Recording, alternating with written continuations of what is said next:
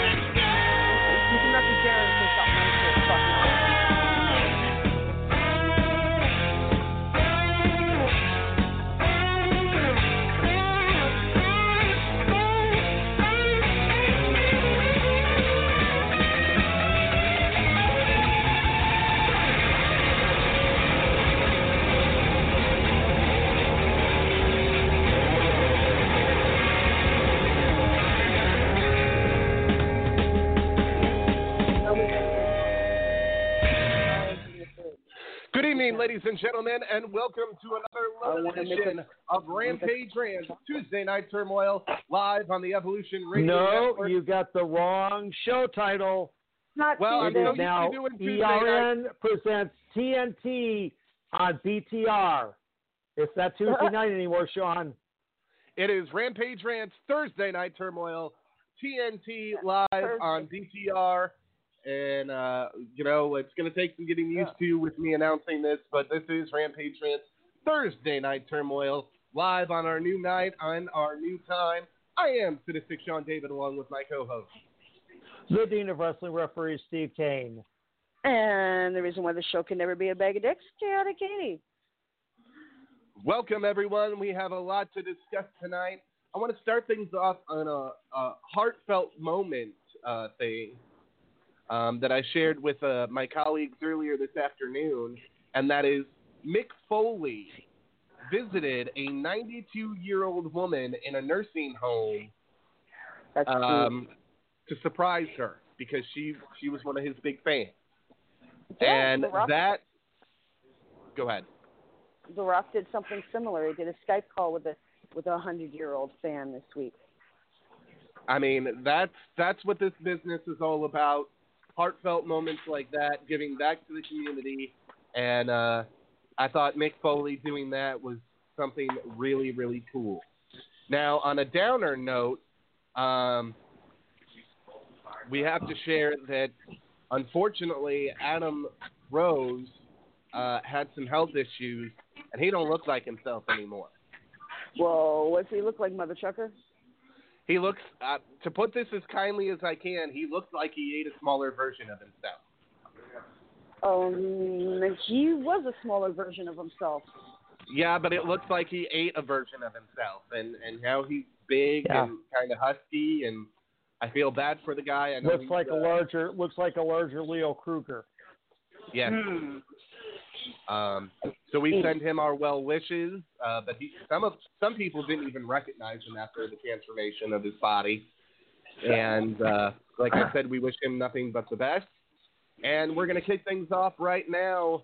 The Wednesday Night Wars are certainly heating up. However, both shows' viewership was down this week, but AEW keeps the massive lead in the younger viewership for Wednesday night. Yeah. Mm-hmm. Well, in fact, actually, the thing is, too, not only did AEW win, but NXT dropped further in terms of listeners. Watchers. Well, now AEW. We have to clarify some things with this because AEW was running not just on TNT, but they also were simulcast on True TV, which was being done just in case it's a baseball game on TBS because they had the playoff game going on. If that would have run long and the game got bumped to TNT, then at least AEW would have gone on uninterrupted. So, which is just fine with me. Yeah, but here's the big thing. Okay, now last week NXT had 845,000 viewers, which was a drop of 11% from the week before. Last night's viewership was down to 790,000. Oh, whoa. Meanwhile, AEW, as I'm sure Sean was about to say, overall had a viewership of about 1,503,000. Yes. They're still doing over 1 million viewers. Now, here's the interesting thing that we haven't done that we're going to start doing next week. We're going to take Raw's ratings and SmackDown's ratings and compare it to AEW on Wednesday and see if Raw is still ahead or SmackDown is still ahead. You see, the whole thing with having NXT on the same night as AEW, AEW is giving the fans exactly what they want and what they have needed for quite some time. So what makes you think that anybody is going to go watch a WWE product? NXT is just good. I'm not going to say NXT but the other thing crap. about that, Katie, is you can watch NXT online the next day without any of the commercials. So why take up the space on the DVR when you can tune in online the next day and watch it with no commercials? That's what a lot of people are doing, and people don't realize that people that are doing that aren't getting counted in the ratings on television. So that has another thing to do with it. Well, speaking of AEW and all of that, we have a promo that we want to play now that I think Steve uploaded some of it from Chris Jericho. Oh, well, okay, so you don't want to go to talking about WWE laying an egg first? We can talk about that after because they definitely let us all down because I also have the audio clip. I also have the audio clip that connects to that as well, which we'll talk about because that was pretty good in and of itself too. So we're going to talk about the art of the promo tonight, and everybody wonders why did AEW go ahead and sign Chris Jericho? Well, here's why. You just hand this man a microphone and tell him to roll with it, and you'll get stuff like this.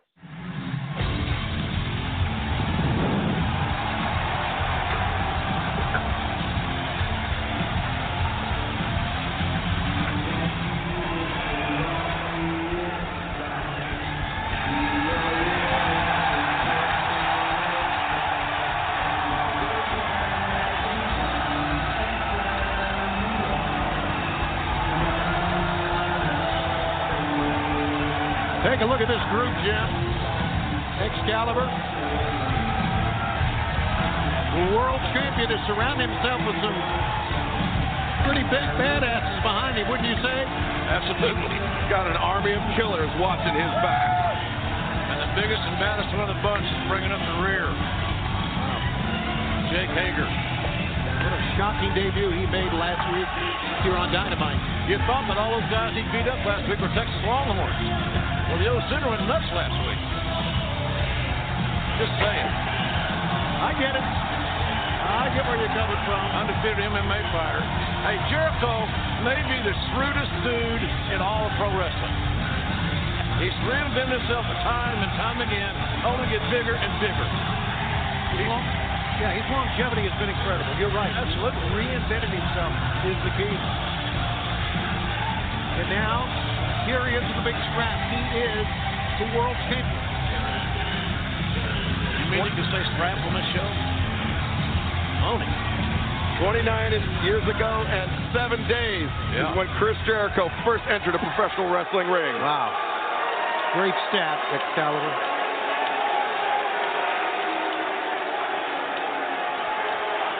My name is Chris Jericho,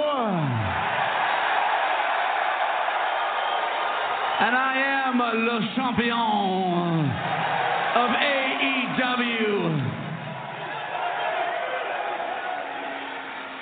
Last week, the debut episode of AEW Dynamite took the world by storm. The highest, that's right, the highest rated premiere in TNT history, and it's all because of me.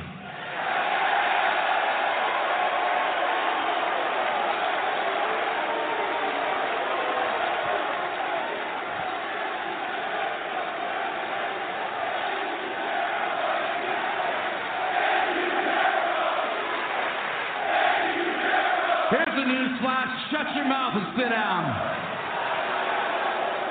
At the end of the episode, you saw the 5 of us beating the hell out of All Elite.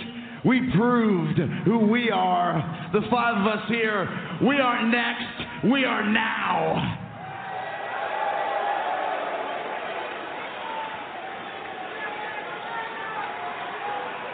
These are my confidants here, the 4 closest men to me that I've ever met. And people have been asking me all week, hey, Chris, we're the 5 of you. Are you still going to be aligned? Are you going to work together more? Do you have a name? The answer is yes to all of it. And let me explain who we are and what we're about. Look at this guy right here, Sammy Guevara. Look at him. He looks like a Spanish god. Look how sexy he is.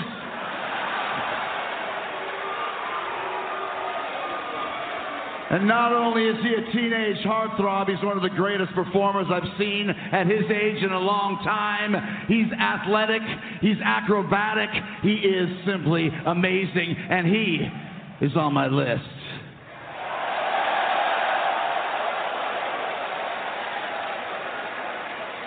And then look at these 2 psychos beside me right here, Santana and Ortiz.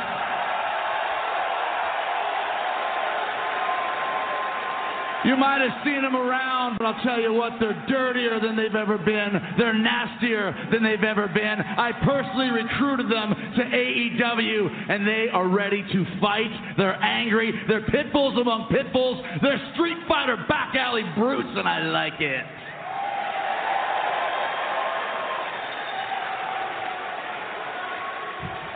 And that's why they made my list. Viva la raza.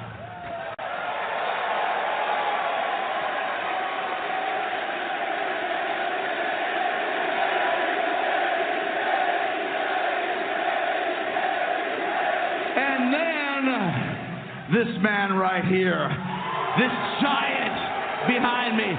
You may think you know who he is, but his real name is Jake Hagar. And yeah, Jake Hagar, he's a former world champion, but more importantly, right here, right now, he is the toughest, most terrified, most crazy MMA fighter in the world today. Okay, hold on. Hey, calm down for 1 second. Calm down for 1 second. We the People sucks and it's dead and buried.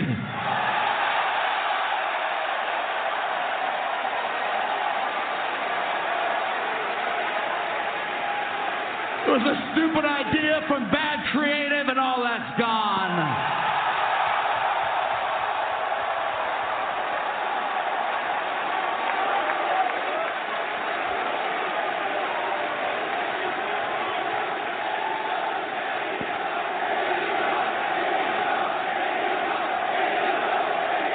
Jake Hagar is the most feared MMA fighter on the planet today, and guess what? He's undefeated, and that's a shoot. That makes him the toughest man in AEW. That makes him the toughest man in the entire professional wrestling business, baby.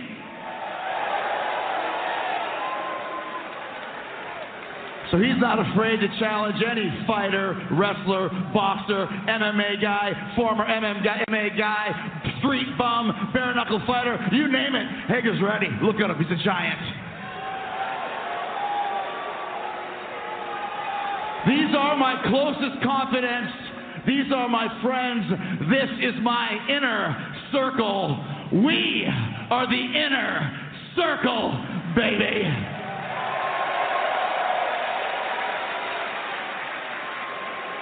And we're taking control of AEW. No matter who thinks they're in charge around here, we're in charge now. And I don't care if you're the Young Bucks or Kenny Omega or that stupid son of a bitch, Cody. Oh, yeah, let's talk about Cody. That's right, challenging me on November 9th at Full Gear. Cody, who's been entitled from his famous family his entire life, was born with a silver spoon in his mouth his entire life. Well, you know what, Cody? I don't like you, and I don't like your family.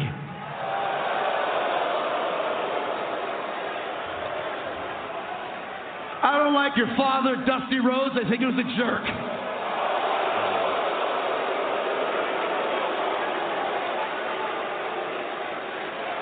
I don't like your brother, Dustin Rhodes. I think he's a moron. I'm going to kick his ass tonight. And most importantly, Cody, on November 9th at Full Gear, when you challenge Le Champion for the AEW Championship, you know what's going to happen to you? I'm going to beat the ever-living shit out of you. Go, Cody! And then we're going to walk the streets of Baltimore, and we're going to have a little bit of the bubbly in celebration. We are the inner circle. You're welcome. Well, Chris Jericho answered a lot of questions there. Might as well start printing the T-shirts, Tony. Inner Circle. You may want to visit shopaew.com because I got a text message that said shopaew.com Inner Circle. Wow, what a group. How about Hager? Staring at the camera, not moving. No facial expression. Scary man, Jim. Yes, and now you too can get your Inner Circle All Elite Wrestling T-shirt from ProWrestlingTees.com. And they are available. They are, depending on the kind of shirt you get, they start at $24.99. Yeah, and here's the thing, Sean. After that promo hit, the Pro Wrestling Tees site actually crashed. Wow! Because of the amount of traffic, everybody logging on, wanting to get their hands on an Inner Circle T-shirt. That tells you right there. You want to talk about effective promos? That was an effective promo. Well, let's talk about this even more, though, Steve. Let's get into the technicals behind it, Sean. Go ahead. Well, the thing about this is, you need to notice the difference between these two promos. A WWE promo is scripted. This is Chris Jericho going off the top of his head, probably given some bullet points and say, "Here, shoot." And that's what you got. It's not somebody scripting every damn word that comes out of somebody's mouth. Exactly. Yep, exactly. That's the point. And if you look at it, okay, let's break down the elements of this particular promo. Okay, so Chris starts out. Yeah, he talks about, first off, he puts over the company. Okay. Yep. Mm-hmm. He talks about the fact that it was the biggest premiere audience ever for a show on TNT. That's correct. Bigger than Nitro. Company, putting over the show. Then he starts putting over everybody in the group. Yep. Starts out with Guevara. Okay. Look at how sexy he is. That was the greatest line that I heard all night. It made me bust the gut. I spit my water. Darren, when your hands aren't full, can I have my water? And Guevara's reactions to it, too, were absolutely hilarious. Yeah. Oh. Just licking his lips and showing his ass. And the one thing, too, pretty funny. I'm glad he got rid of the panda bear. Me too. Right? Yeah. Even Jim Cornette did not understand the panda bear. Thank you, baby. Yep. So, you got that. Okay. Then he goes on to Santana and Ortiz. And Ortiz, oh my God. Ortiz was this was the epitome of, I'm crazy, SA. With that tongue flicking back and forth. And that. And then, okay. Yeah, go ahead, Kate. And then also, I don't know if you're going to say the same thing, but I'm going to say it anyways. And then Viva la Raza, just for Eddie, because, it was his birthday the day before.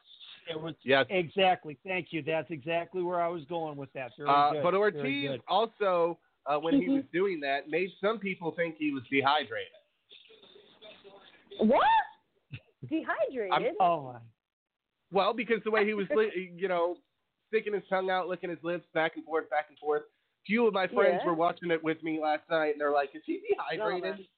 No, I'm crazy, SA. What, you never watched a Harry Potter movie? Barty Crouch licking his lips, remember? For the Dark Lord, he's crazy, right. SA. And then came the Jake Hagar section. And that was the best one. Oh, not only did he put over Jake's record and reputation as a wrestler and as a legitimate MMA fighter, because he is undefeated in Bellator. But at the same time, when he interrupted everybody that was doing the We the People and said that was an idea that sucked from bad creative, it's dead and gone, he took a ton of dirt on the scoop end of a bulldozer and buried Vince McMahon with that. And WWE creative, all of it. I mean, he not only buried Vince, he buried anyone that's in creative that ever made him do some of the stupid shit that he did. Yeah, he did some stupid shit. Yeah. I mean, We the People. That him and Cesaro. Oh, I hated it. And so did I. I never liked that. Angle. I didn't like Mex America. I thought that was stupid too. So, and then he goes on from there to proceed to put over his match with Cody, put over the tag match with Dustin. Now, while he does this, he's going off on the family, and there was at least one person in the family, and I'll go ahead and gotta bring this up while we're at it, that was not happy about this, and in fact said that Jericho was lazy. She took to this on Twitter. Teal Runnels Gurgle, who is one of Dusty's daughters. Okay. And she said, and she shot at this. She says, real lazy promo work as usual from Le Champion. At least they found him a better fitting jacket. And then another response, talking about my dad is lazy AF. It might have been a lazy promo. Opinion. But I disagree with her. I do too, and I'll tell you why. Because for however long it's been since Dusty died, WWE has kind of had this rest hold on the whole Dusty Rhodes legacy.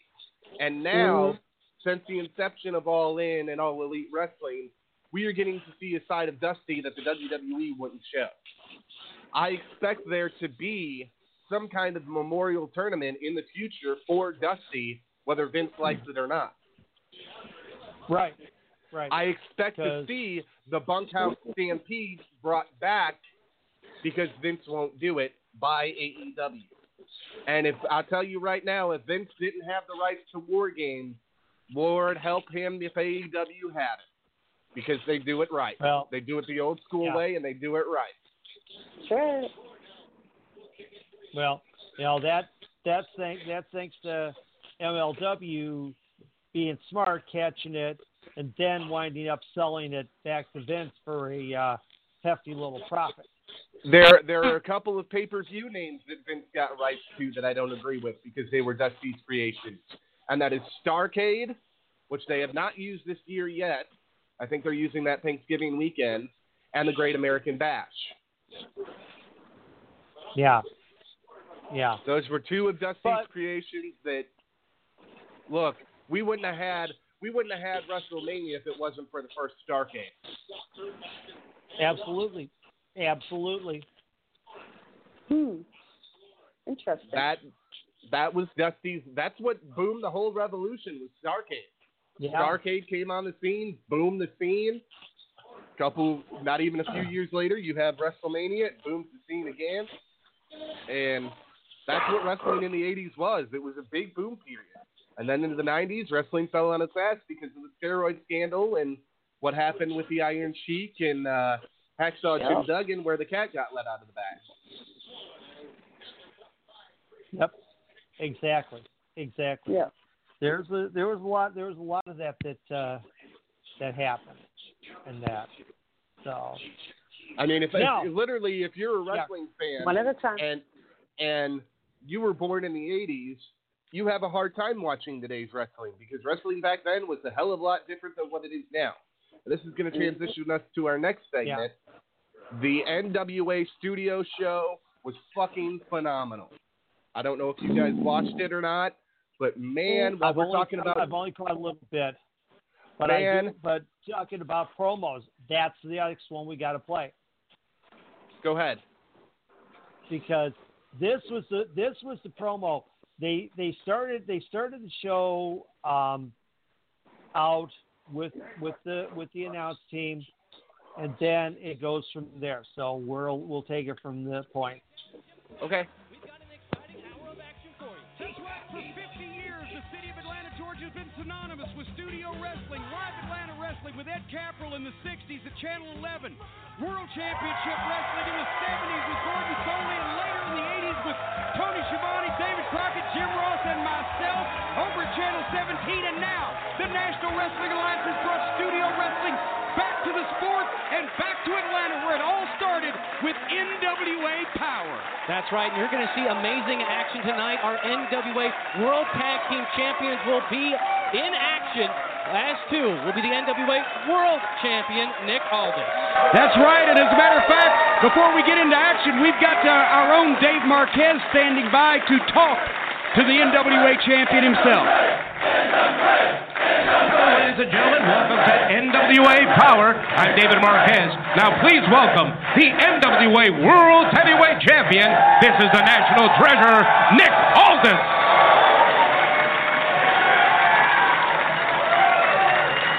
How you doing, champ? Wonderful. Welcome to the program. You know, you and I now, we've got to know each other pretty well over the last couple of years. And we've been around the world, went to China together. What does all of this mean to you? David, an incredibly brilliant, handsome man once said, "It is so hard to be humble." And when I think about the fact that I'm coming up on 1 year, 365 days as the real world's champion, sometimes it's so hard to stay hungry.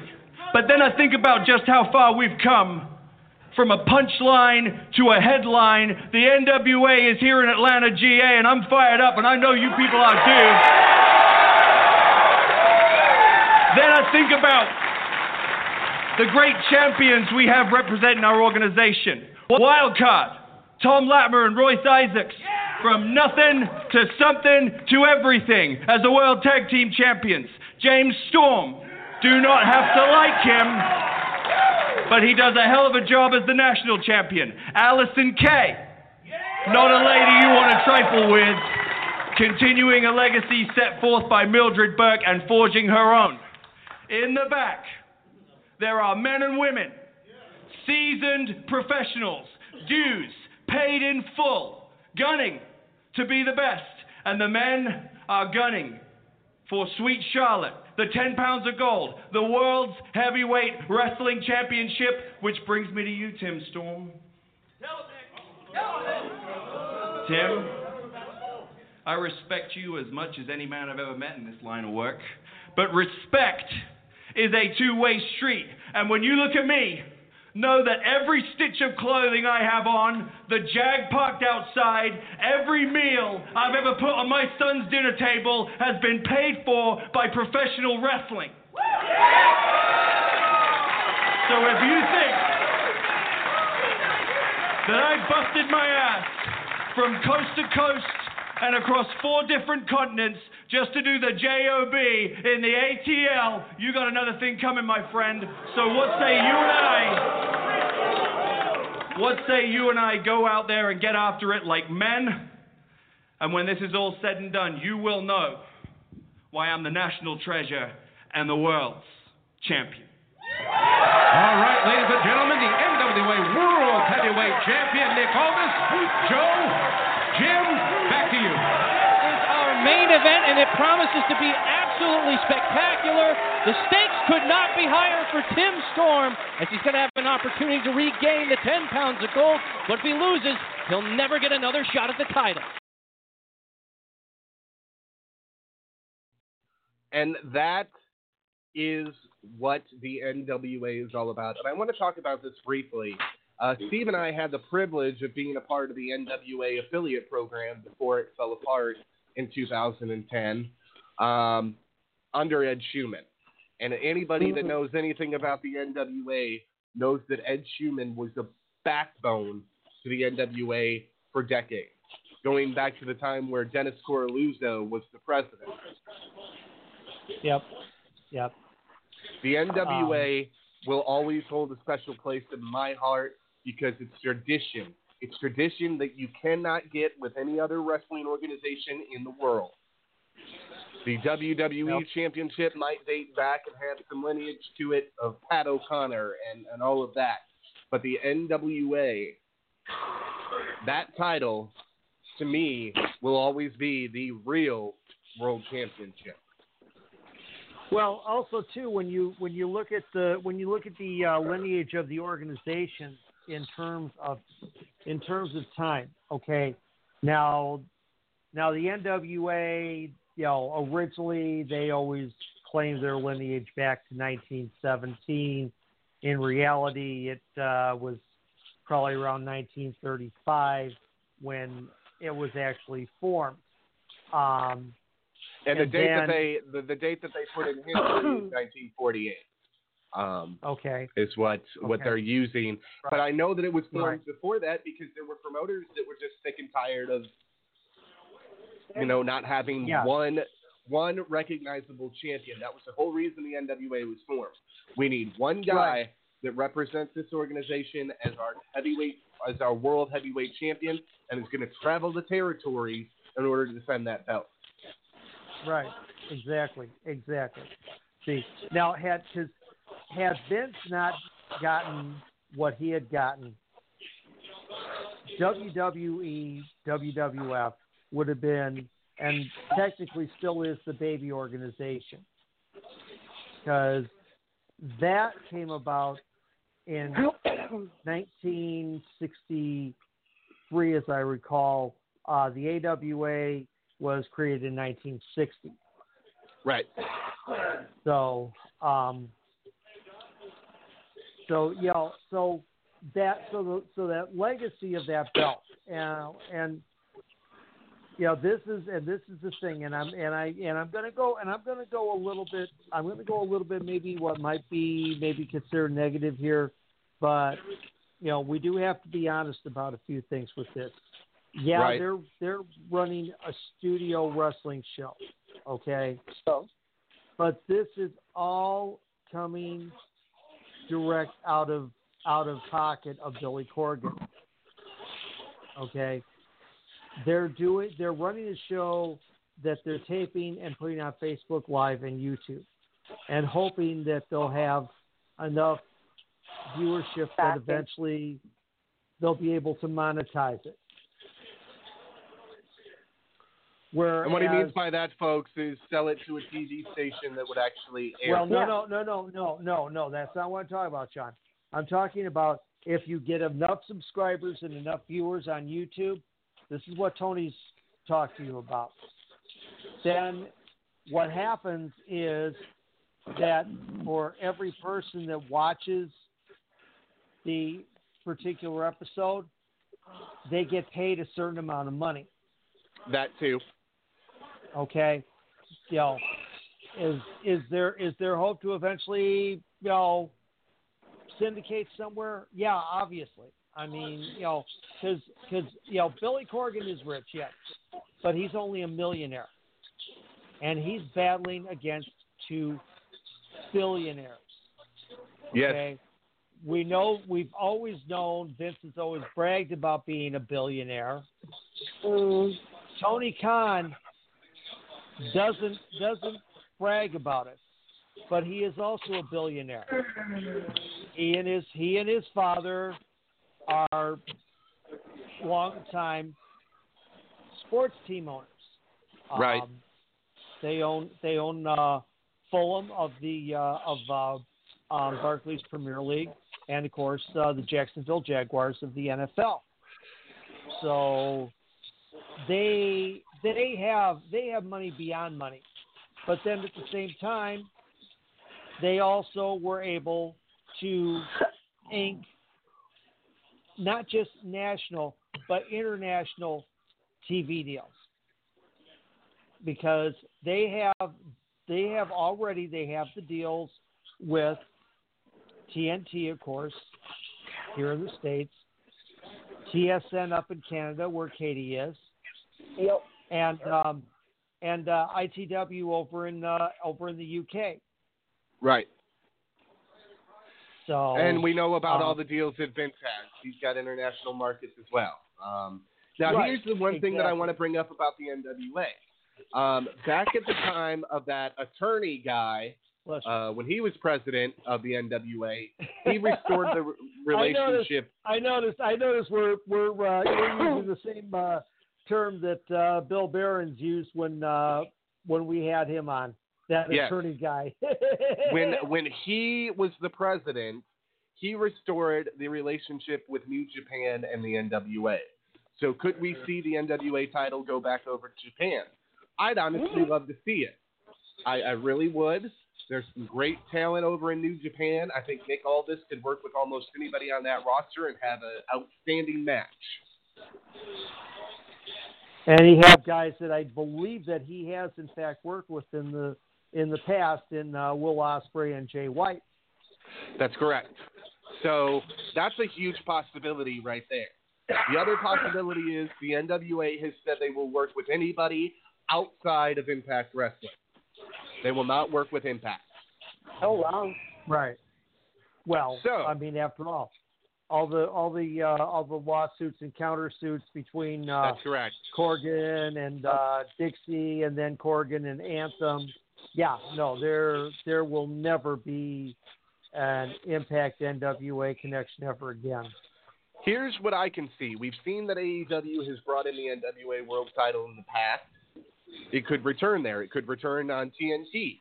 That'd be very cool. It would help out the NWA a lot. The other possibility I see is the NWA continuing to partner with Ring of Honor and do NWA ROH co-branded events, which if you haven't watched any of those, you need to go back and watch them because Crockett Cup was outstanding. That's where I see this going until they can get enough viewership to be able to go to pay-per-view. When that happens, look out, because you're going to get that old school wrestling feel that you're not getting with anybody else right now. That's the great thing about the studio wrestling. Now, a lot of people are complaining, well, they don't have the biggest crowd. Studio wrestling was never meant to draw a big crowd. Studio wrestling was meant for you to tune into on Saturday morning or Saturday afternoon, whenever it aired, and be for the viewers at home. That's all studio wrestling ever was supposed to be. Yeah. Studio wrestling was actually the original concept was to put on matches where you got to see the stars, and then there would be promos that would be set up to market the house shows in whatever market that the studio show was airing in. So, going back to my growing up with the AWA, the show that was taped in Minneapolis. Yes. They would then have interviews that would set up for shows here in Chicago, originally at the International Amphitheater, and then later at the UIC Pavilion. Right. For the Minneapolis St. Paul market, they would cut those same promos for shows at the St. Paul Civic Center. That's correct. They would have promos for Denver, San Francisco, all those, Minot, North Dakota, Milwaukee, all those areas that they had.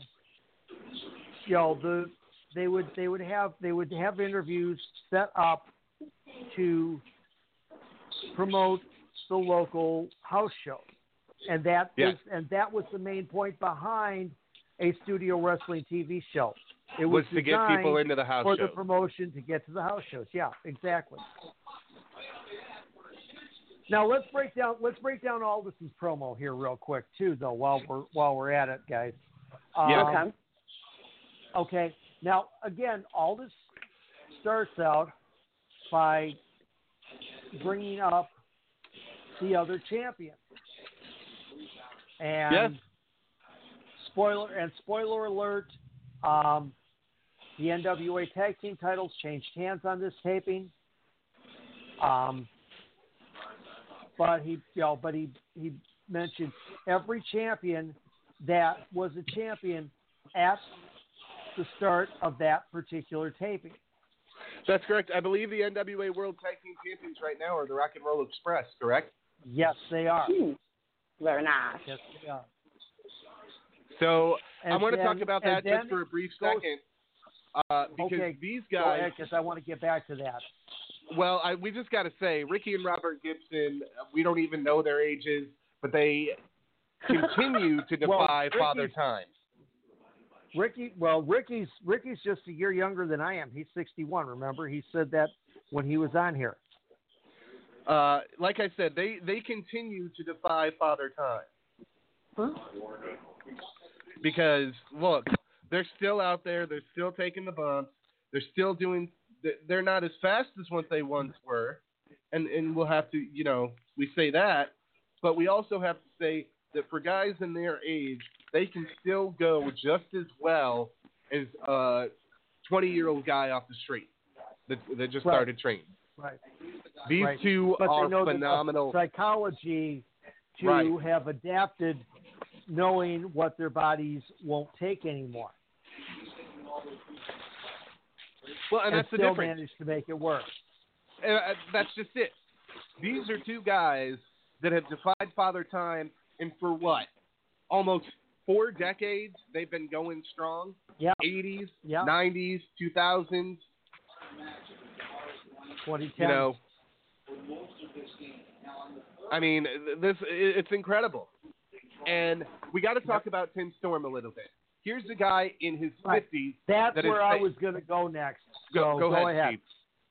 Well, I was going to here's say, the guy because if you notice, One at Nick a goes time. back. Yeah. Nick goes back and then starts talking about Storm, starts putting over the match that he is going to have later on in this episode with Tim Storm. So he brings it to a circle and closes it out. Oh. Yeah. And also mentions the fact that everything that he's got, professional wrestling bought him. Right. And nobody is going to take that off of his table. Right. Well, and the other thing that we have to talk about is here's Tim Storm. They did a interview segment or something with him that aired. And here's a guy in his 50s that has held the NWA World Title that knows his days are numbered. And this is something that you don't get with WWE and some of the other promotions because, quite frankly, WWE doesn't want a guy in his 50s unless you're Hogan. Right. Or Flair. You know, Tim understands that his days are numbered, and when he delivered that in the promo, it was spine-chilling. Because here's a guy you kind of feel a little bit sorry for and sympathetic for because he's had that NWA World Title before. He's been the main champion, and he's looking to get one last piece of glory before he hangs up the boots. I thought that was genius. Right. And then if I remember right, they also bring up the fact that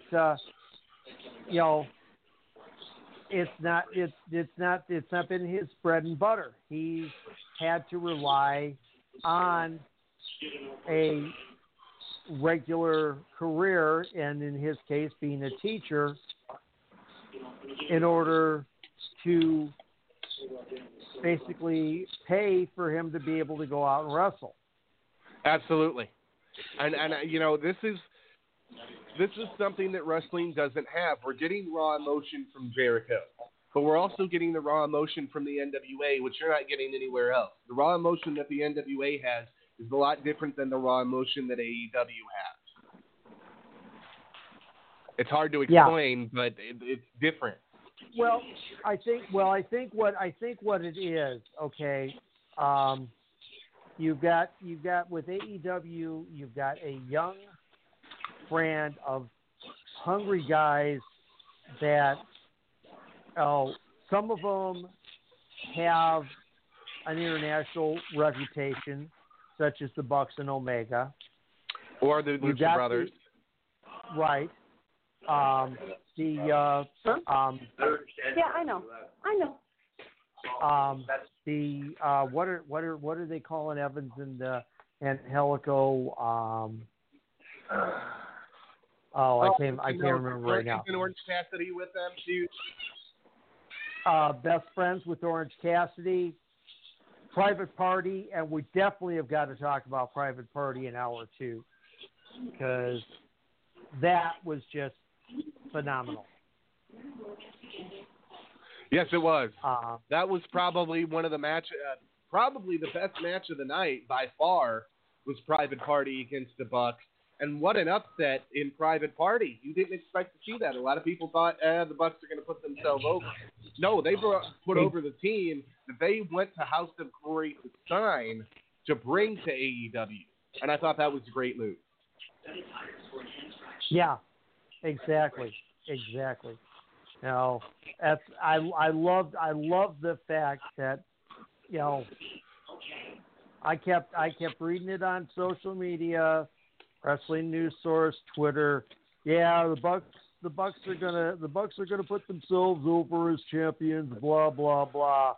And when that pinfall happened, I hit up and I posted up. So for all of you that thought that the bosses were going to put themselves over, you can stick it. Well, and it's kind of like everybody thinking that Cody's going to win the AEW World Championship in November. Spoiler alert, he's not going to win it. Something something drastic is going to happen at that next pay-per-view that's going to up ratings for AEW, and Cody's not going to win that belt. I fully suspect the next member of the Inner Circle will debut at Full Gear on November 9th. Whoever it may be. Good. Yeah, because we know that AEW is pulling a lot of stuff that they're not letting on. Tony Khan, in his post-show press conference after the first episode, basically said that they had Hager signed for months, but they managed to keep that completely under wraps. Well, and I want to be the armchair booker here, I guess, for a second, and then I'll let Steve or Katie play into this. But my thought was something big they could do on television, and when the lights went out last night, I honestly thought this was what was going to happen. There is nothing bigger that they could do, to me personally, than get Sting, buy him out of his WWE contract, have him appear on AEW television, and say that he's physically cleared to compete. Oh my God! I mean, you're going to have wrestling we know fans that's not going to turning for that. happen.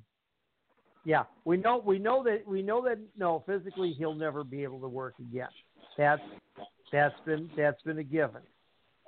However, would it be wild to see, especially if he can manage it? Because if you notice, anybody who happened to see the blue carpet premiere for SmackDown,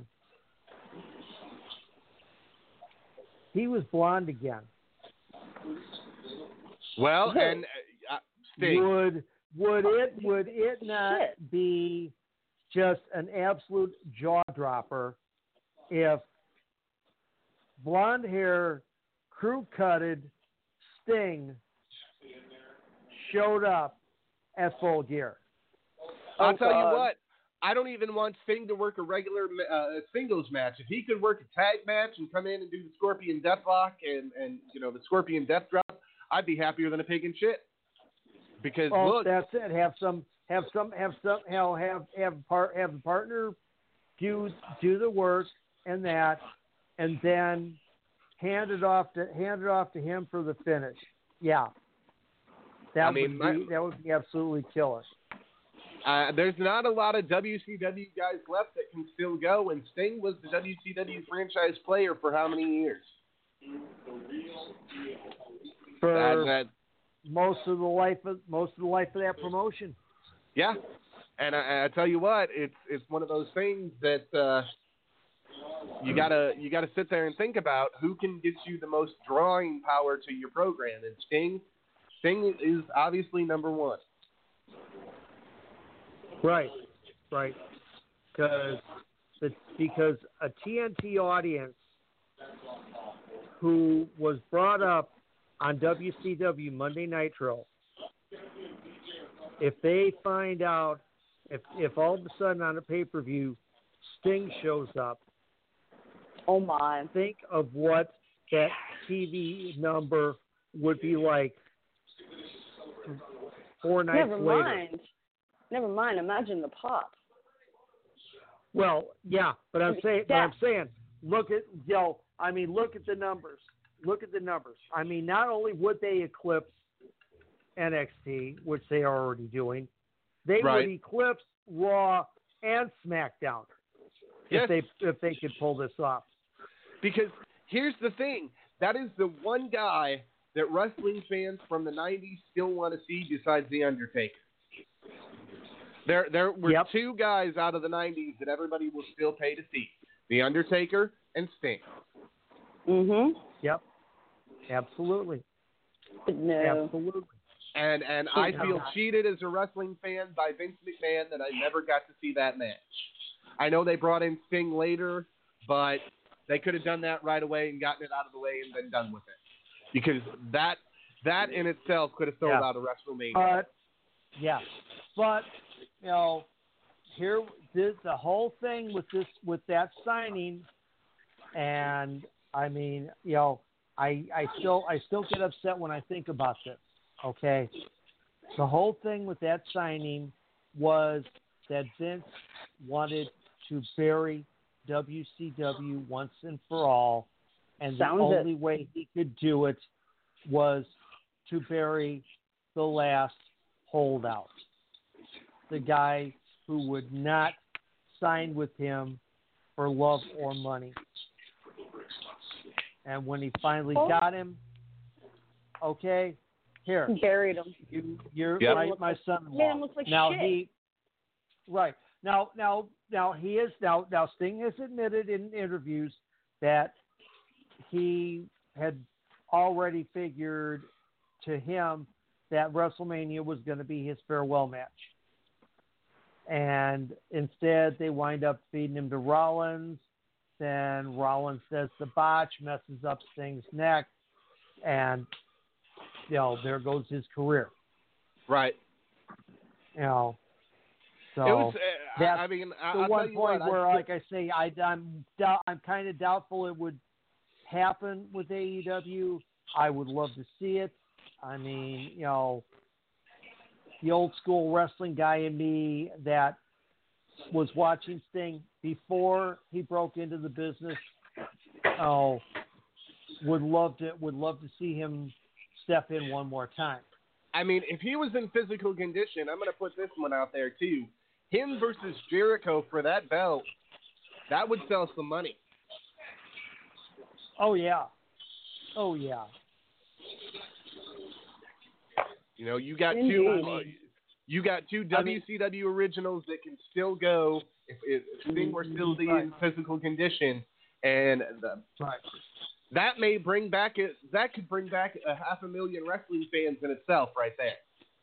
Right. I mean, hey, let's be honest, guys.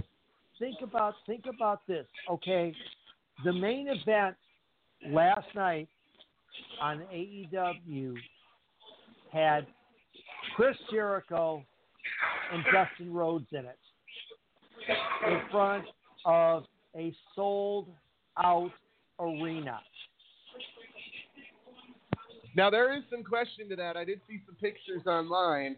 However, I did some research and found out the pictures that were online were matches that they were filming for AEW Dark. And for those that don't know, any match that does not make air from the arena on TNT ends up on AEW Dark. And if you didn't watch last week's AEW Dark, man, there were some great matches in that. Oh yeah. Well, that's the gang tag match with Private Party and Best Friends against Hydraulic 2. I think that's what they're calling it, Helico and Evans and the Lucha Brothers. Right. And I mean, look, this is a way to do this TV. This is a way to build this program. I'm a fan all the way around, and I know people that are watching have been watching WWE that are tuning into AEW and going, I don't want to switch back. Yeah, exactly. I've been watching. I've been looking at social media. I mean, I always do, but I was really paying attention right after Hell in a Cell on Sunday nights, and in addition to the videos of the crowd chanting AEW, which actually had already started before they went off the air, along with the BS chants, there were also the refund chants that were happening. So wow, also, really? Refund? Yes. Oh my and shit. I mean, we're talking a mass chant of refund from the crowd. I mean, we're talking literally, thousands of people that were in that building that were chanting refund. Here's the thing about that ending to Hell in a Cell. Hell in a Cell, typically, going back to the day, except for the original one, were always no disqualification. Even the original one, because when Kane ripped that door off Hell in a Cell and pile drive The Undertaker, the referee did not stop the match. Right. What the hell happened this weekend? Right. Well, you know what? That brings me to the other one, because here's a little tidbit that maybe a lot of people don't know about. But while the pay-per-views are going on YouTube and Periscope, they do a little thing called WWE Watch Along, where they will have people who either are not scheduled, had already had their matches, or WWE Hall of Famers that will be in there. They set up this like living room setup with veggie trays and all this kind of stuff. Mm-hmm. And so you've got you'll sit there and Big E will be sitting there watching the match with Matt Hardy and Cesaro and a few other people, and they'll be commenting on it. And it's total shoot. Okay. Well, who was there on WWE Watch Along during the main event but X-Pac himself, Sean Waltman? And here was what Waltman said immediately upon the finish. And this lays it out really solid. Not ask me back for another one of these, but how the hell do you get DQ'd in the hell? Did he get DQ'd? The ref just stopped the match. I don't know if he got DQ'd. I mean, and Natty was sitting there watching this. As somebody said, Natty's sitting there going, "Well, I just worked here and I want to keep my job, so I'm not saying a word." You know, Waltman is like, "Yeah, I may not be asked back here, but how in the, I mean." And he's dead right. How in the fuck? How in the heck? Say HE double hockey sticks. Oh my god. Does it wind up in a DQ? And people were hacking into the Hell in a Cell page on Wikipedia, saying that where it says matches are no disqualification, and then people are editing in unless they want to protect a certain champion. I was seeing Roman Rollins was being posted on social media. Seth Rollins. He was getting trashed out. And Absolutely. then guys, the hashtag cancel WWE Network started appearing. Come on. I've seen this before, but never really seen any results of it. This time, people were posting up screenshots of their cancellation notices. Yes. Oh my. So we're talking people got dead serious about this. And then Ryback chimes in saying, "Hey, you guys, you've got an option. You can vote with your remote. Wednesday night there is a show on TNT that you can watch instead of WWE." Yep. And this is very serious. There's some people highly offended at this. Well, we're going to take our break and we'll be right back. And in the second hour, I deliver my Rampage rant as I have found a new sex offender wrestler. We will be exposing here live in just a few minutes. So don't go anywhere. You are listening to Rampage Rants, Thursday Night Turmoil on Blog Talk Radio. We will be right back.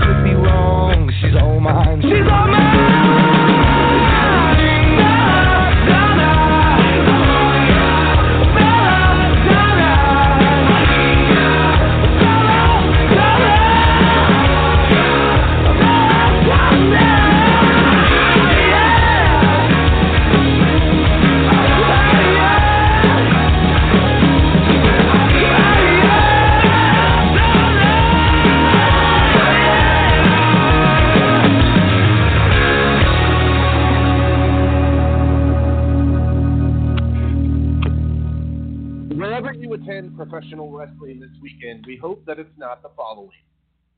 This Saturday night at the Northeast Philly International Guard Armory, Craptastic Wrestling presents a non-star-studded car of unexplainable matches featuring the Mid-Afternoon Express versus Captain Fantastic and the Brown Dirt Cowboy in a Falls Count Nowhere match. Jerry Idol versus Austin Lawler in a fully empty arena match. Our main event, Arnold Ziffel Jr. versus Oliver Wendell Douglas IV in a Fans Bring the Steel Cage parts match. Admission is just $1 because that's all this crap is worth. That's Craptastic Wrestling this Saturday. Doors open at 6 p.m. Matches start whenever we feel like it. Be there!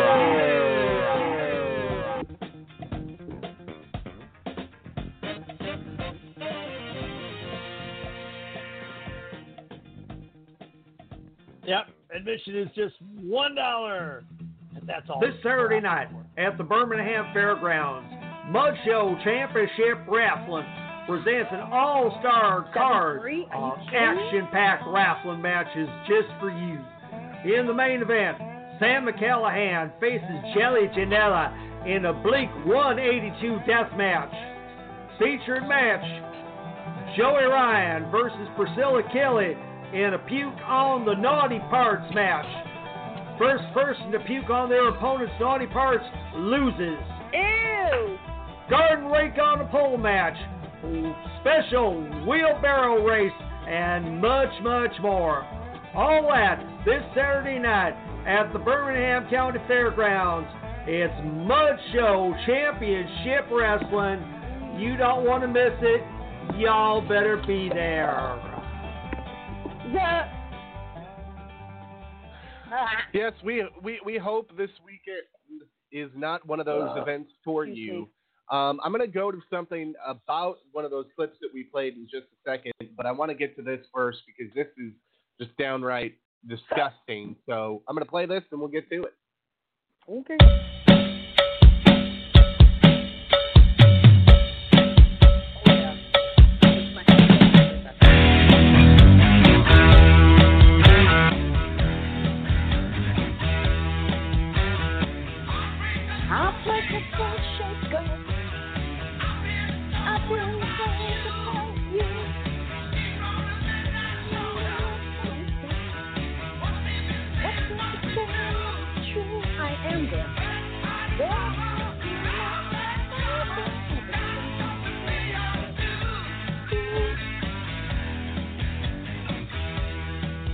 Oh, it's too low. Okay, I'll turn it up. Now you're messing with us.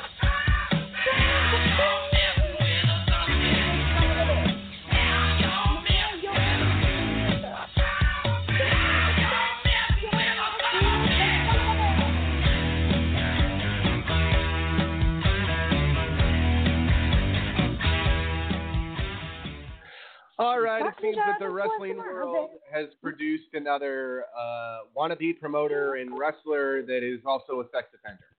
And this guy has got, let me count them here, 1, 2, 3, 4, 5, 6, 7, 8, 9, 10, 11, 12 aliases. Huh? Oh, my God. What? Yes. Oh, my God. Okay. This is... This Jesus information... Christ, you got to come up with these aliases, and then you got to be these aliases, and each alias has to be a different... You know, like, how the hell do you keep this shit straight? Like, I understand multiple personality and shit, but that's just dumb. This information can be found at records.txdps.state.tx.us.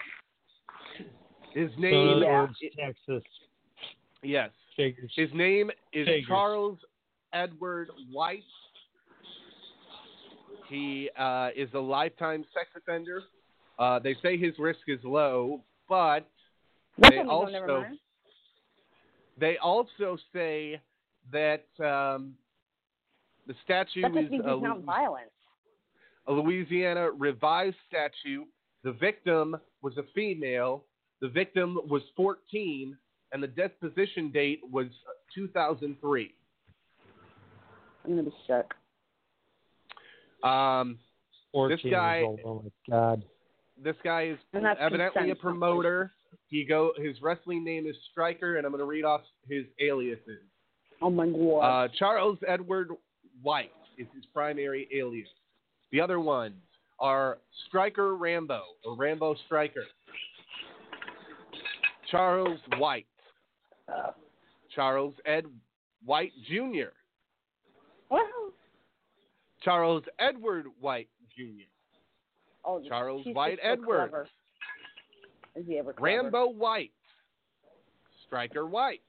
Charles White. XX Somebody Striker. XX Rambo and Ed Charles White. Oh my God.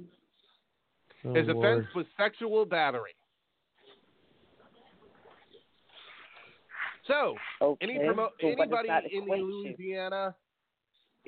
in the Louisiana or Texas region that has more information on this guy, please get a hold of myself, Sean David Hubbard, on Facebook or Steve Kane, because we want more information on this to bring you next Thursday. Because I want to know the name of his promotion. I want to know some of the other details that we can find out about this, because this is downright just wrong. Yeah. And now I'm going to let Katie and Steve have the floor. You're saying his risk is minimal. Listen to his charge. Sexual battery. Okay, I don't even know what that includes. Is that rape or? Okay. You know what? I'm gonna look that up because I got it.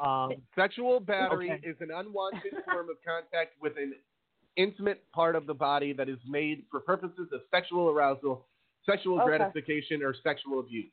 Sexual battery may occur whether the victim is clothed or not. It is a crime which varies by state laws, so local laws should be consulted. Okay. But is it different from sexual assault, which is also considered rape? Hold on. Let me look that up. You know I need to know. Right. I mean, I don't know if it's called different things in different places, right? You see, but 14, in some places, that's the age of consent. Yeah. Sadly.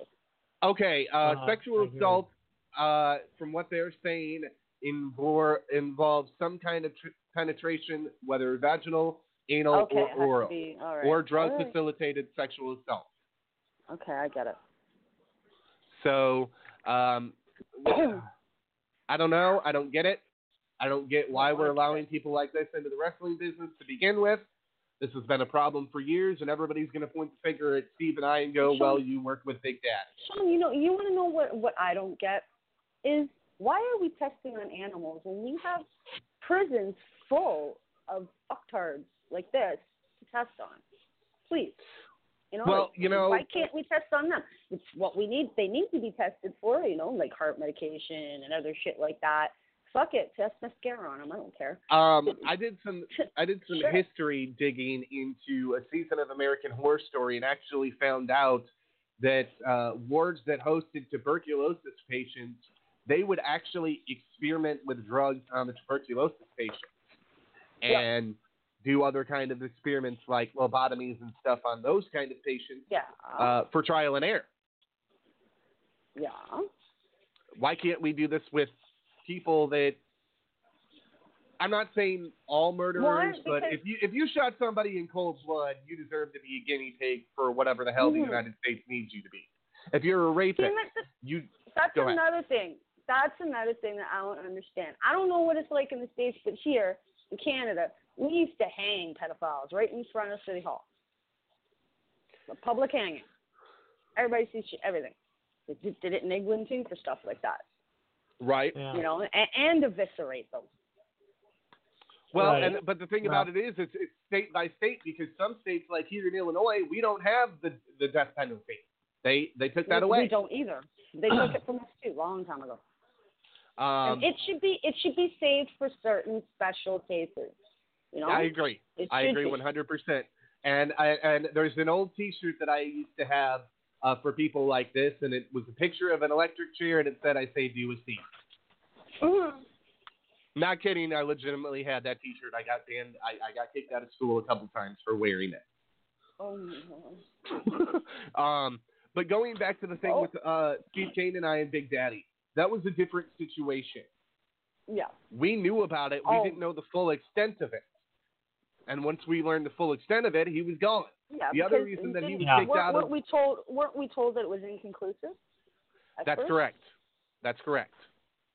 The other thing that became the problem with Big Daddy, which is what led me pretty much to forcing him out of the company and me buying WPPF, was there was a contractual obligation that he had for Wrestle Wars 1. And I'm going to go over this agreement very quickly. The agreement was Brian Blade would bring some of his talent in to represent MWA. I would bring guys that I wanted for RWF in to represent RWF. I was booking for Big Daddy, so we would agree upon who was going to be brought in and brought in to represent WPPF. It was supposed to be all three promoters paying for their own guys, paying for their own talent, and having a good night of action. Now, Big Daddy calls me the Wednesday before the show and doesn't have any money. Luckily, I had enough to pay his portion of the talent, so I didn't have to make any more card changes. But there was a contract signed. Victor Priest I've still got the contract in my briefcase. Victor Priest and my mother witnessed him sign the contract and signed it themselves, and I have never seen one penny of that money from Big Daddy. Yep. That was, which I drew up that contract, which said, which gave him, I think, 90 days, I think, to pay that off. And if he didn't, then we automatically assumed ownership of WPPF, including the belts. And we never got the belts either. We never. And that is why WPPF was still left in as a part of Wrestle Wars 2, because he was his repayment plan was to get Steve and I Cowboy Bob Orton for a certain price. I called Bob to set up the radio and television interviews and all of that, and Bob goes, well, I didn't agree to that price. I said, well, let's take care of this, Bob. At that time, Big Daddy had already fucked him over previous times. So Bob was kind of leery of it to begin with. I call Bob and I say, hey, get to your local Walmart. I'll wire you the money directly. We'll take care of this right now and be done with it. At that point, Bob had already made other plans. It was his anniversary weekend, the weekend of Wrestle Wars 2, so he made plans with his wife. And he goes, I'd love to come in some other time. And I said, that would be great. Enjoy your anniversary with your wife. We completely understand that you're going to give up that to be with us. Happy wife, happy life. And left it at that. That is why Bob Orton was not at Wrestle Wars 2. It was Big Daddy's fault. But I also want to point out something quickly that also happened because of Big Daddy. For those of you that don't know, the original plan for Combat for the Cure in Sterling, Illinois in 2012 was to feature Hacksaw Jim Duggan, a cancer survivor. Unfortunately, and Steve will tell you this, Big Daddy cost us Duggan too because he didn't send Duggan his deposit. No funny, no money, no funny. Yep. But that was the original plan for Combat for the Cure, was to have Duggan there and have it be a big thing where we were honoring cancer survivors and people that were affected by cancer. And Big Daddy shit the bed on that, which caused me to have to shit the bed. And he was also one of the guys that didn't leave me with enough money for payroll. Which we all know how that went. I'm not going to repeat history on that, but Big Daddy caused a lot of issues. There was also a ring that I helped Big Daddy obtain. In 2010, I helped him obtain the old HCWA Midwest ring. Now, here's the fucked up story on that. John Komet sold me the ring, and evidently Big Daddy either gave it back to Beast or Fast Eddie or sold it back to Beast or Fast Eddie. Because I got to a certain point where I was working for him, and the ring just disappeared. Now, how does the 16 by 16, probably 2,500-pound wrestling ring just disappear? That doesn't happen overnight. Nope. Not unless it's another promoter playing smart, knows where you're keeping the ring and all of that, has a trailer loaded, ready to go. So those were the problems with Big Daddy. Now, my other thing that is a second part of my rant tonight is there are shows that are following Jim Cornette, independents. And now we have independents calling their shows Outlaw Mud Show. What the fuck are you thinking? Yeah. Do you not get that is an insult? Come on. I tell you what, back in the days that Steve grew up in the 60s and 70s, an outlaw promotion was always a bad thing. And promoters would go out of their way to abolish outlaw promotions. Yep. Now we have people running around that are outlaw promotions and nobody wants to abolish them. Oh, it's the wrestling business. Everybody's here to have fun. We don't care if they go out and give the fans hepatitis. It's just about having fun. No! Come on. This is 2019. The NWA is back. Wrestling is booming. Let's have some fucking morals in wrestling again. Yep. Exactly. And when I talk morals, I'm talking about people like in June of this year that decided to take a booking and then turn around and cancel it. That's not having morals. Not doing your research on promotions that you're working for. That's not having morals. Due diligence before you take a booking or don't take one at all. Yep. And don't take one with the intention that you're going to back out of it and screw the promoter and screw the fans. Not only that, but you still got people in 2019 that agree to one price and then get to the building and try to hold up the promoter for another price. Right. Yep. That don't work. And we got Facebook and everything now. Back in the day, if you agreed on the price with the promoter, it was between you and the promoter. And, if there was the conflict once you got to the building, the promoter didn't have any evidence of that. Now we've got Facebook and cell phones and all of that. You can take a screenshot of the agreed upon price and make the guy hold to it. Yep. I'm sorry, but this some of this shit is bullshit. And despite what I personally may think of the guy, despite what other people may think of the guy, I am going to wish a happy anniversary to IWA Mid-South, who tonight is having their 23-year anniversary, with Vampiro. And I hope Vampiro gets more than a hot dog and a handshake. Yeah. But that's 23 years. That's a long time. There are not several promotions that have been around 23 years. Nope. And it's not anybody that's promoted wrestling knows that getting through 1 year is hard enough, let alone 23. Exactly. Steve, how old was Windy City before they went away? Let's see. We actually, I wasn't with it for the final 10 years, but Windy City lasted 20 years. Wow. And that's the thing. Some of these wrestling promotions, I have heard people in the wrestling business say the usual longevity of a company is 7 years. If they can go 7 years, after 7 years, it's harder for them to continue to be in business. Yeah, because you got to keep it fresh, got to keep it real, got to keep it what your audience wants. This is the problem that Vern Gagne had with the AWA, and why the AWA in the 90s couldn't revive itself, because he was so stuck in the old ways. And there's promoters out there today that have been promoting for a long time that are still stuck in their ways. I know a few from Illinois and the Midwest. You've got to change with the times. You've got to be able to adapt with the times and bring in the talent that's going to do the things that fans want to see, and be able to promote your product in a way that's still going to attract an audience. I've said this before, and I'll say it again. The days of putting up flyers and praying to God people will come are gone.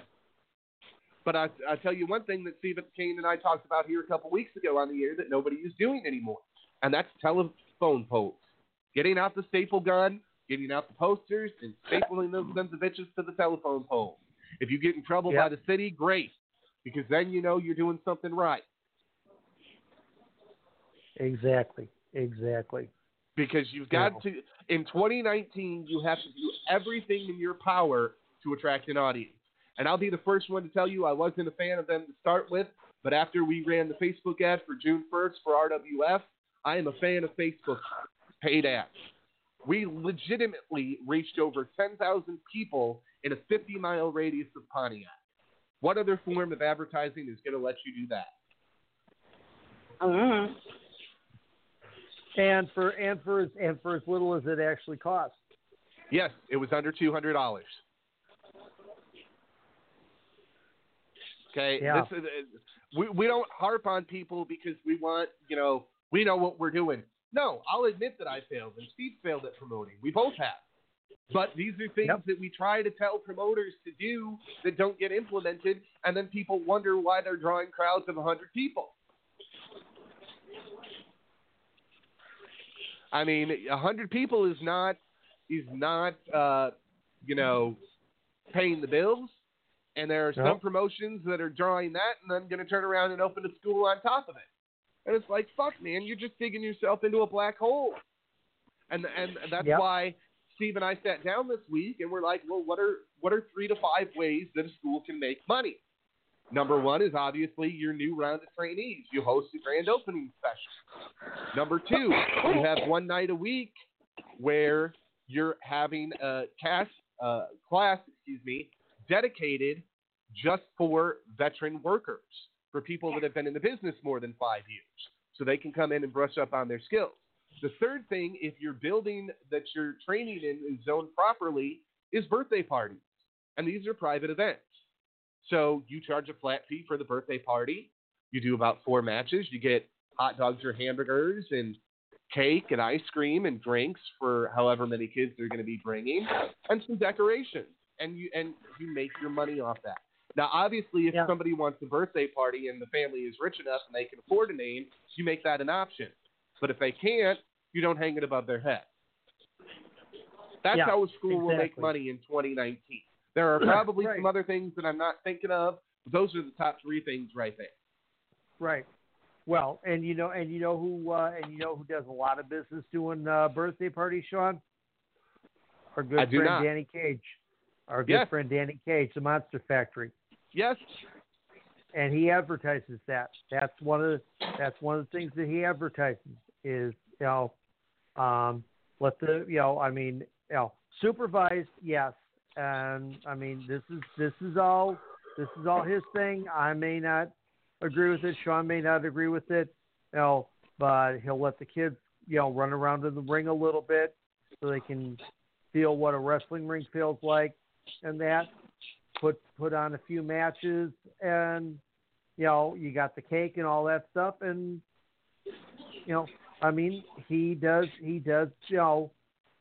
book a bunch of those and makes money out of that. Well, and the thing about the kids in the ring, it's got to be supervised, because I have seen kids get in that ring and slip and fall, and you've got an insurance lawsuit waiting on your hands. Yeah. Right. You've got to be careful about that. They can't be getting on the top and second rope and jumping off, because somebody can get hurt. And when somebody gets hurt, that's when your ass is in trouble. And we all know wrestling promoters, most of us that are doing this on the independents are not rich and wealthy men. If we were rich and wealthy men, we'd be competing with Vince. A lot of these, everybody's got their own budget. We'd be smart enough not to open a wrestling promotion. Right. Those are the things. You've got to be careful. I've said some things about that in the past, because I've seen kids get hurt and I've seen promoters get sued. You got to be careful about it. If the parents are standing ringside and you've got security guards in the ring making sure nobody's hurting each other and nobody's getting hurt, then I'm okay with that. But if you're running a show and a wrestler calls all the kids in the ring and he can't watch and pay attention to all of them, and there's nobody else watching and pay attention, then no, because somebody's going to get hurt. That ring could hurt a child worse than it could hurt an adult, depending on where you land. Yep. Prime example right here. Right. I mean, I remember when I was 13 and started training, and one of the first bumps I took, I smoked my head. They're like, well, you learn not to do that again. Won't do that again. Yeah, I'll learn that real quick. And then I turned around and bruised my tailbone, because you got to get the rhythm down. Okay, a child taking a bump, I don't agree with. Depending on their age. If they're a teenager, that might be all right, depending on their age. But a 7-year-old taking a bump, no. Their bones are not ready for that kind of punishment and that endurement. I'll tell you the story real quick. The ring that I started training in actually had a piece of sheet metal over the boards to keep the boards from slipping. So if you landed in the middle of the ring and didn't land right, you were landing right on that steel plate. Fuck. Yep. Yeah. And my brother just said from the other room, it hurt like a son of a bitch. Because he heard me talking about it. Ow. Yeah. Sorry, I'm feeling it. And I worked in that ring. I love the people of Wicked to death, but that ring, oh my God! After Jonas got a hold of it, it was over. So that's the thing. You've got to be able to know what limitations you have as a promoter, as somebody running a school, as a trainer. If you're opening a school, your trainer can't be Joe Smo from down the road. If they're locally known in the town and the area and they're an area star, then maybe it'll work. Or you've got to go bigger. One of the one of the greatest guys that I had the privilege of talking to earlier today that's going around and doing a lot of training is Bob Evans. Yep. Bring him in. Bring somebody in with enough experience behind them that it's going to make your training of whomever legitimate. And there's an old saying about training. If you can't get trained by somebody that's been to the dance, don't expect to go to the dance. Exactly. What we mean by that is a bigger company. So I'll let Steve segue into our next segment here. All right. Well, let's see. Okay, guys. Where do we want to go? Do we want to? Where do you want to go? And since we haven't talked about it, talk about that 5,000-pound elephant called Hell in a Cell, or do we want to talk about the disaster that was the Raw after it? We can put both of those together and sum it up in holy clusterfuck. Yeah. I mean, you played the clip of X-Pac. Why did that Hell in a Cell match have to end the way it did? Right. They're doing the rematch of Bray and The Fiend at Survivor Series because that was leaked on the internet on Twitter and then quickly taken down by WWE. But that is the plan for Survivor Series. Now, here is my question. Why the hell do you start a feud in Hell in a Cell? Right. No. That is supposed to be the blow-off. That is supposed to be the final match in a feud. You start off with regular matches. Then you add stipulations. Right. No disqualification. Lumberjack match. I'll tell you one thing that I saw done in Freeport years ago. It was Mickey Knuckles against, it was TW3 against somebody. And they had that thing end 3 different ways in a no contest. One was the count out, one was double pinfall, one was double disqualification, and it finally led to the big blow-off match in the summer. If you set up a feud like that, where it's double count out, double disqualification, time limit draw, and all of that, then you can build to a bigger stipulation match. Because now you have a bigger stipulation that has been warranted and needs to be used in order for these guys to settle their score. Or women. Yep. You don't just, hey, we need a Hell in a Cell match. Okay, let's start a feud in it. No. Right. I was shocked from the start. It's not that I didn't want to see the match. I think everybody wanted to see the match because the stuff that Bray Wyatt's been doing has been great. But you don't start a feud in Hell in a Cell. Now, people are saying, what can they do bigger than Hell in a Cell?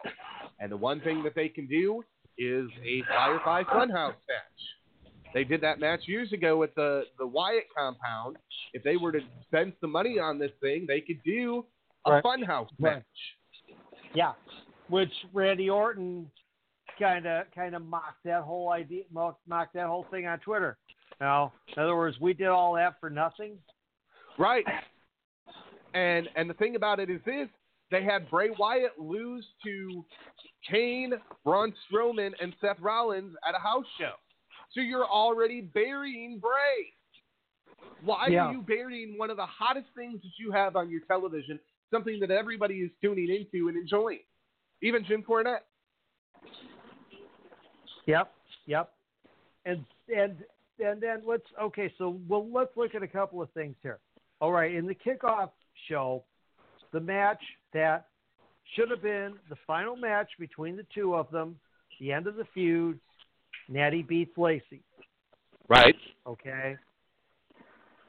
But instead, they decide to have a final match the next night on Raw.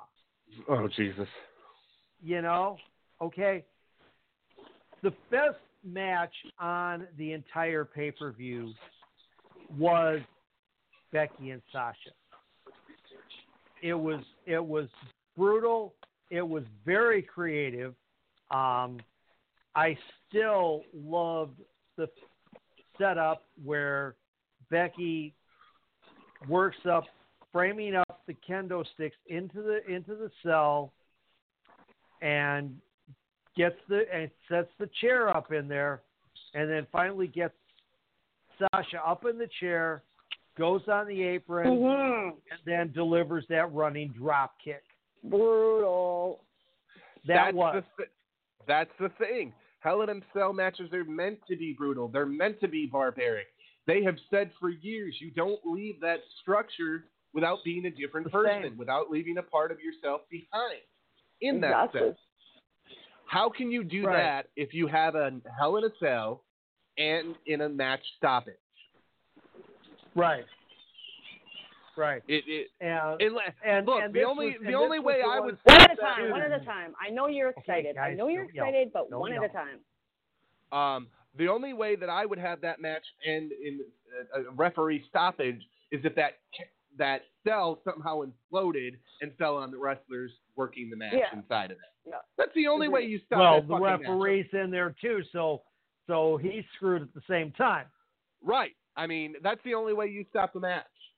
Other than that, it's the most barbaric structure known to mankind, other than Elimination Chamber, which they approved. You've got. They have ruined. I don't get it. And you know, they'll turn around and just did Hell in a Cell, and here in a couple weeks they'll have a cage match on television. Why? Exactly. Let Hell in a Cell be your big cage. Their creative is just not getting it. It's like, okay, here you go. You pooped the bed on Sunday night with your main event. Totally shit the bed. So now, all right. So Raw, what are you going to do to start off Raw to help maybe make up for it? You know, have some sort of super hot match to begin it off. No. What you have is Rusev, Randy Orton, and Boring Snorbin. I fucking hate him. In the ring, while Bobby Lashley is suddenly on camera inside Rusev's house, and Lana saying, "I got everything put into my name. You've got nothing." And basically pulling and he's just standing there, right? Yeah. And he is just standing there, like a cuckold in a porno. And you got Orton and Snorbin on the outside laughing. This is your big start. This is your big way to start a show after you laid that big of an egg the night before. Well, the whole thing is they're doing this thing with Lana, and one of them is supposed to end up with Judge Judy, and obviously they're wanting to do the paternity test with Maury. That's what WWE television wants to do. That's what creative wants to do. They want to bring in Judge Judy. They want to bring in Maury and do these fucking hokey pokey goddamn segments. Yeah. Hey, I like honestly, guys, if we didn't have to watch these, if we didn't have to watch Raw and SmackDown to be able to do this show, Sunday night would have been my last ever WWE show. I would have canceled the network. and I would not have watched Raw. I would have watched AEW, which of course I did, and I do. And I want to go one more thing on AEW. Okay? Go ahead. When I'm sitting there and we're watching everything, and all of a sudden I hear Justin Roberts announce, "It's now time for the main event," and I'm like, "It's too soon for the main event." And then all of a sudden, I look at the clock in front of the TV, and it says 8:35. Right. I'm like, wait a second. It's been on for an hour and 35 minutes already, and it's kept you entertained the entire time. The entire time. Exactly. You know, I mean, from that. The other thing that I want to mention opening about match that, with the Bucks and Private Party, all the way through to the main event. Pac on the commentary booth was tremendous. Yes. I mean, he pulled off playing this, bitter man who feels like he's been, literally he has been disregarded most of his career, at least by WWE. Right. The other thing that I want to mention that I like about AEW is their main events are always TV time remaining. Right. Which technically means if they are still in the ring and TV time is up, that match is going off the air. You'll have to find out who won the next week or online or whatever. This is the kind of suspense that Dick the Bruiser used to build with his program. Because he'd show you a match, but he'd never show you the finish. So you'd always have to turn in the following week to find out the finish. If they even told you that. Right. This is going to be our final segment for the night, for the next about 10 minutes that I can be on. And it is... What do you mean? Can be on. This is going to be the next thing that I want to talk about. Should AEW do a United States Championship, or should they bring back the television title? TV title. Yeah, rumor is there is going to be a TV title.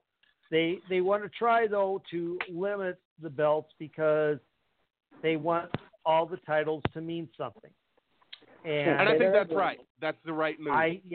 However, the TV title, the TV title, I think would be a better move than the U.S. title because everybody's doing the U.S. title. New Japan's got one, all of that. Let's do a TV title, and let's make the TV title mean something again because they have every opportunity to do that. Right, exactly. Because you don't have the Jericho. Okay. The other thing that they have, which they don't even have to call it this, but they have the cruiserweights that WCW had. If they put a match like that on, when they know that NXT is getting ready to do their big match, then boom, you've got the fans hooked.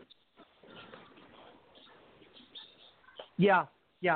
It's possible because, of course, obviously they are running lighter guys. In fact, actually, I think if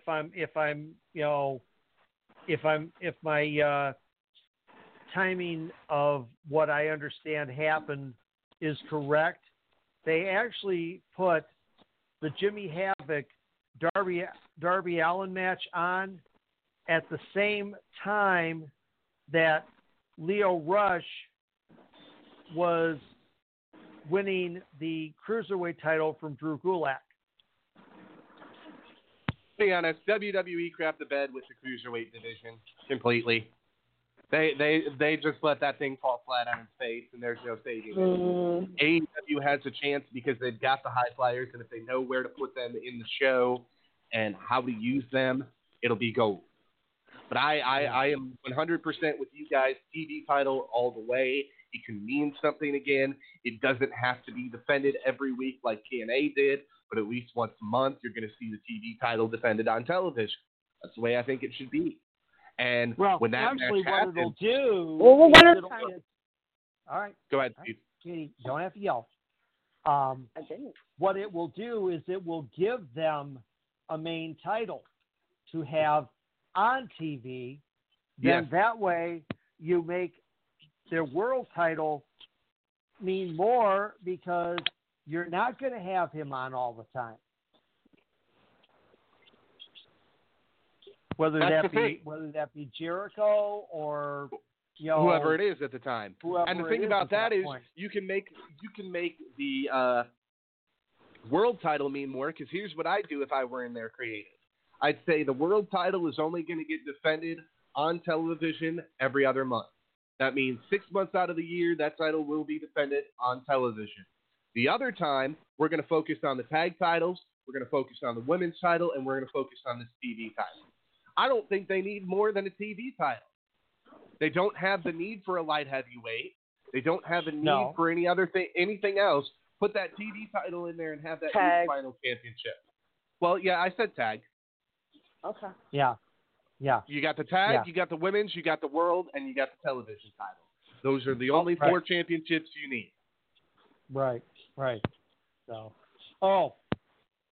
speaking of the women's title, because of course next week Rio defends that against Britt Baker. I don't know if you guys saw the picture, but oh man, poor Britt. She got it again last night. Winds up getting a black eye with a mouse under it, courtesy of B. Priestley. So when those two fell, I mean, they're already playing off the angle and off the program real well. But when those two finally get together one-on-one, oh my God. Speaking of two women, a barn burner. Speaking of two women one-on-one in AEW that kind of let this angle die, and I really wish they would have done it sooner rather than later. And look, I want to see this. Awesome Kong, Aja Kong. Uh-huh. You put them face to face in the ring. Don't tease us any longer. Give it to us now. Yes. Or that's what. Or go ahead, Steve. Three-way. Wait, three-way? With who? Yes. Who do you want to put in as the third? Okay. Oops. Excuse me. You're right. She was first. I want to see this. I think it would be good for pay-per-view, good for Nyla if you put her in it. Nyla actually did an interview with Awesome Kong where they both talked about how Nyla was an influence and a mentor to Awesome Kong and how Nyla does not want to outshadow Awesome Kong in AEW because she is the veteran and the legend. I thought it was very cool. I forgot to grab the audio for it. But, you know, this is the thing. You've got some real talent in AEW. You've also got some talent that's not so great. But the talent that's not so great have made names for themselves. And that's kind of where AEW has that upper advantage with the younger crowd because this is all the talent that people are seeing on the independents. And a lot of these guys are still working the independents. Their exclusivity has not been locked down yet. I know that MJF still works for AEW. He'll probably be there in a couple weeks when they have their next event. And I'll tell you what, MJF turning face, now we all know he's eventually going to turn heel. But I'm excited to see this. I'm excited to see where this goes. Because he still could deliver that badass promo that he could, but still be a complete utter babyface. So this is going to be interesting and fun to watch. I'm a big MJF fan. We've said that for weeks. I think he's one of the hottest things wrestling has right now. I wish we would have gotten to see more of him in the recent past, like last week on AEW. But we got to see him last night, and I'm sure they'll be doing more with him next week and in the following week. Right. So I'll be excited to see that. I mean, when he finally openly turns on Cody, guys, this thing is going to be bigger. I'm saying this right now. Quote me on it. Put it on social media because I'm saying it right now, and I am putting my stamp on this. And if I am wrong, by God, y'all can tear me up a new one.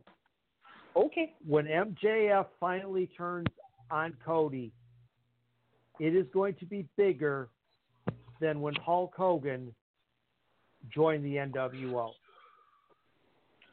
I'm calling that right now. It's going to be very close because, look, MJF has got the fans' hearts in his hands right now. And when that turn does happen, pop's going to be huge.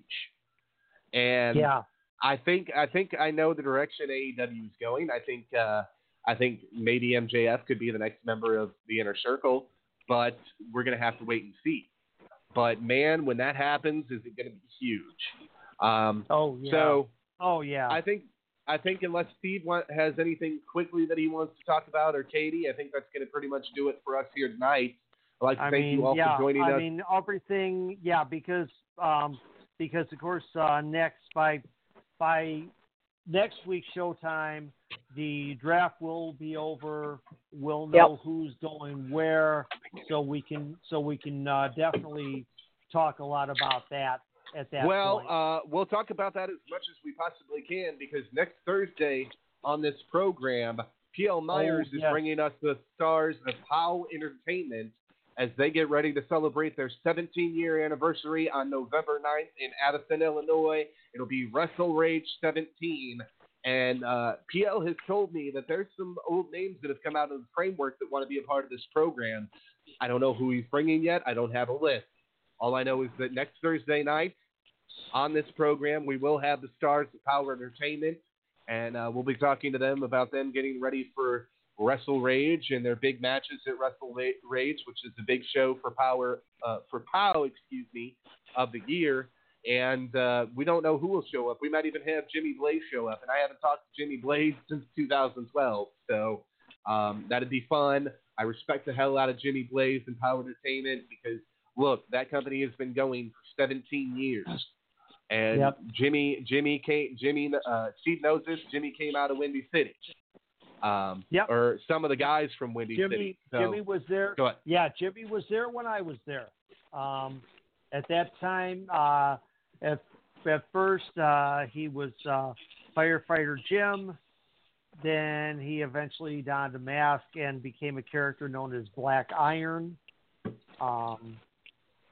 He also was. I actually technically managed him for a very short time when he was Curly Jr. Nice. So we'll be talking to him, hopefully, and all the stars of Power Entertainment, including the man, the myth, the legend, P.L. Myers, and that'll be next Thursday night, right back here. And it's not going to be TNT next week. It'll be a very special edition of Wrestling Authority Radio. I'd like to thank you all for joining us on our new day and new time. Be sure to check out our Facebook and Twitters and follow up with us on all of that. We're going to be posting some new stuff on there. And, we'll be right back here next week, and we hope to see you all back here. I am Sadistic Sean David, along with my co-host, the Dean of Wrestling Referee, Steve Kane. And the reason why the show will never be a bag of dicks, Chaotic Katie. You know what time it is, tell folks. them what time it is. You know what time it is, folks. You have to go home. But you can't stay here. Get out. Good night. Good night, everybody.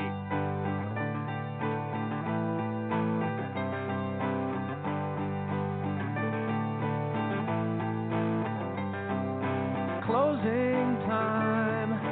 Open all the doors and let you out into the world. Closing time.